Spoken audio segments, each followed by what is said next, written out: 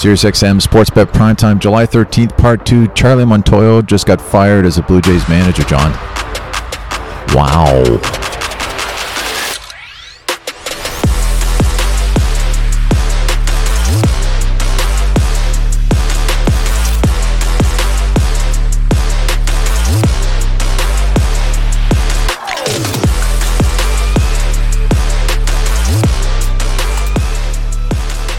Bit of a surprise. We're just reacting to it in real time. It's now 12:57 on Wednesday afternoon. We just heard this a few minutes ago. We were still here.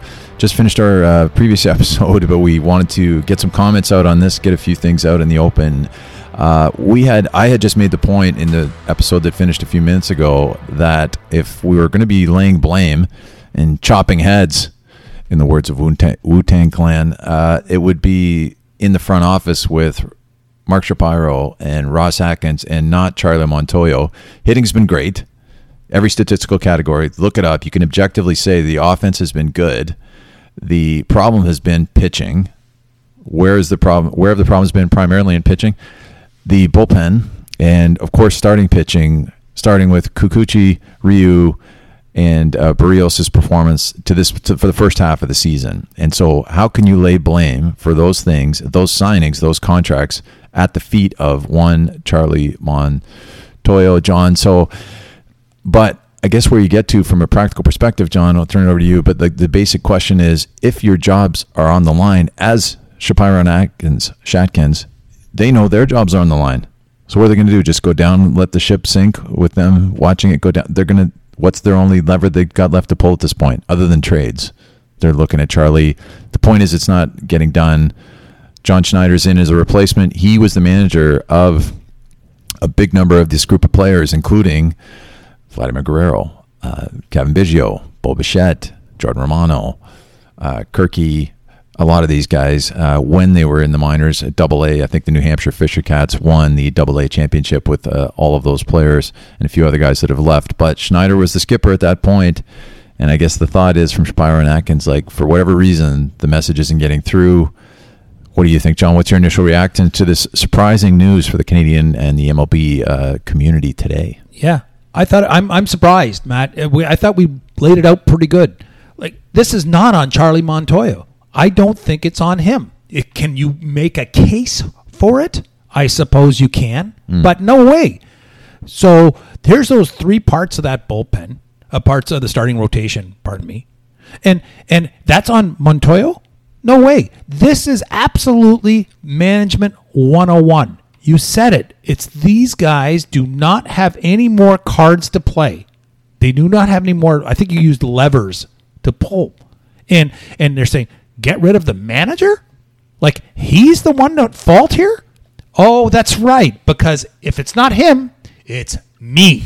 Right. And that means that somebody else is going to be calling on me and doing something with me unless I do something about it. That's what I view. I don't like it one bit. I'm not a big Homer jacket guy, but this is not on Montoyo, and so I don't like the move. Did you know the Homer jacket is trending on Twitter, John? Over the past? No, I'm just kidding. But it's funny how it all comes to our minds. Because why is that? Why does it pop into your head and my head? And it's because it's a culture. It's a symbol of the culture that appears to be, by what we see during the broadcast, the culture that appears to permeate the dugout and the team generally, which is there too much frivolity at times? Does everybody look a little too cheerful and a little too happy when it's 2-2 in the fourth inning and we're underperforming badly as a club this year? Expectations were high coming into this season, let's face it. I'm just looking at some notes here. Kind of bizarre. So Montoyo, 56, his record as Toronto manager over the parts of 4 seasons, how about 236 wins, 236 losses? It's kind of odd, isn't it? Is that why they waited after they got one more win so it could go out as 500? But yeah, 56 years old. So they are up against those expectations. Brought in, spent a lot of money again, of course. Kevin Gossman, big free agent acquisition. The release of Robbie Ray. Matt Chapman, another big acquisition. Fewer dollars, of course. And then the Yusei Kikuchi. I was going to use a bad word. Yusei Kikuchi signing, acquisition, the guy with the worst ERA in the sport. decided they were going to drop $36 million on him and then fire the manager because the team doesn't do well. If they'd made, how about if they'd signed Carlos Rodon for similar dollars? He signed, I believe, for $20 million a year for 2 years with San Francisco. Mm-hmm. So $40 million for Carlos Rodon, who is absolutely shoving and dominant as usual. His issues were more injury based, right? But just as a comp, instead of that, you drop $36 million on Yusei Kikuchi that has been consistently horrid, and you were forced to just swallow that $36 million. I doubt he'll ever pitch again, certainly not as a starter. So you just have to eat that you just wasted $36 million.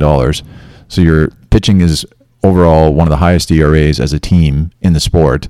And so you know what? Our manager's not getting it done strategically, John. Listen, Matt, you're singing my song. What will be interesting to see how it plays out is what does the locker room look like? What does the clubhouse look like now? How are they going to respond? Are they going to say, yeah, Charlie was the problem here? Is Schneider going to come in and sort of say, guys, get going here, enough with the home run jacket, kick over the garbage can, stuff like that? No, and that's the point I was getting to. Absolutely. Yeah. How is this going to play out? Yeah. And what's going to change? Right. So I did a little quick perusal of the betting markets, Matt, and specifically the future book ones, the outright ones, and I don't see much change yet. Okay. And whether the manager is worth 2 or 3 or 4 games, whatever you actually think it is, fine. It might change a little bit. One thing I did see, though, is that, and this is one of the betting sites that had minus 110 on both sides in the Wheeler Stripling matchup tonight. Mm-hmm. The Blue Jays are up to now minus 120 compared to the Phillies at plus 100 now. So I don't know what that means. I'm just it's giving out information, but this is what we're going to see about the future of this team and whether they're a bet and whether they actually are able to compete. Is how does the locker room respond? What are the big players going to say? I'll tell you one thought that just occurred to me as you were saying that, John, is this move does not strike me as the actions of a front office or an ownership group that is going to be standing pat at the trade deadline. This is not someone who's just wait till next year mindset, in that kind of mindset right now. Clearly, this is a championship window that is open. It's built. This team's built to win now and for the foreseeable future. And just seeing a note that Carlos Rodon was added to the All-Star game, more twist, right? So they're taking this. What is a surprise? Why is it a surprise? Because it seems kind of aggressive. They're in a playoff spot as of today, mm-hmm. and you're firing them. So, and the move. What do you think of the move of putting Schneider as an interim for the rest of the year when you've got Joe Girardi out there, you've got Joe Madden out there, and Tony La Russa might be available too, John. I know you like him a lot. But how about a more seasoned manager to sort of crack the whip a little more? No, I like your point there about Schneider. I really do about what he was like in the minor leagues with some of these players, and maybe they are sort of got some sort of connection with him. So listen, I'm okay with it, but who is going to come in? Is Davey Johnson from 1986 or something like that? Let's do it. So I don't know. Well, it's just I'm not that impressed with we speculated on it because it needs to be talked about. You had to think about it. We surmised, I think, both on the same page, that this is a management problem, not a field manager issue, not a Charlie problem. But in the end, I think it's a cheap way of getting out of it. Looking at a note from Jeff Passan on Twitter, he says, if the playoffs started today, the Toronto Blue Jays would be in. They're 1.5 games out, 1.5 games out of the top wild card spot in the American League. That wasn't enough to save Charlie Montoyo's job. Bad losses and, wait for it, John, bad losses and questions in the clubhouse about leadership were a devastating combination. So that's what we don't know about what's happening in the past. Let me ask you this, John. So based on what you've seen, I made the case just a minute ago for you can't lay this at the feet of Charlie. However, have there been moves where over the past 12 months, let's say year and a half, where there were some questionable decisions about people coming in from the bullpen at times when you just were really scratching your head wondering why would we not leave Simber in there for an extra inning, or bring Romano in for 2, or like, why is Brad Hand coming in right now, or why the hell is Chatwood out there again? Over and over and over. I remember that now. Those types of things, right? Yeah. And you just sort of wonder, like, did Chatwood intimidate Charlie into not taking him out there? And so, and I heard someone else talk about, how about this question, John? If Joey Cora, the manager of the Red Sox, was the manager of the Blue Jays this season, would they have more wins than they have currently? The same number or less, if you had to guess? I would say more. Right. So that and so just the experience, he's been in the playoffs and he's got more presence, maybe more gravitas, maybe more respect from his players, maybe an ability to get out of, understand them better and relate to them better. And so it's those kinds of intangibles where I have a gut feel that shaking my lineup this way and maybe moving Bo into the cleanup spot, and Espinal's going to hit second, and I just have a vibe about what guys are responding to, and I can get on their wavelength more effectively, and as a result, I can get the results out of them that I want better, and those types of things are those potentially what's missing with Charlie, that maybe a more seasoned, more experienced, more time tested and true type guy like a Joey Cora, like a Joe Girardi. Who's the other one? Davey Johnson, or what have you. What about Gibby? Let's get Gibby in the conversation. That'd be interesting. Would that have made a difference to have one of those more experienced dudes? Now, that's good chat, but you see that Schneider is on for the rest of the season anyways, Matt. So they're going to give him a chance, clearly. Mm-hmm. Okay. Now, and whether he's the right guy for the job or not, we can speculate all we want. We'll find that out in the next month. Mm-hmm. But one thing, I go back to the clubhouse thing. Who hung Charlie out to dry then? Right? Like, the management can make their own decisions and say, I got to save my own job. Let's fire this guy. Like, this is just a guess, but his relationship with the media seemed pretty good. General media, non-Rogers controlled media, right? But would T. Hernandez, would he say something to management? About how much of a lack of leadership there was in the clubhouse from the field manager? I don't think so. Who is strong enough voice? Not Vladdy. Vladdy's a strong enough voice, but he would hang Charlie out to dry.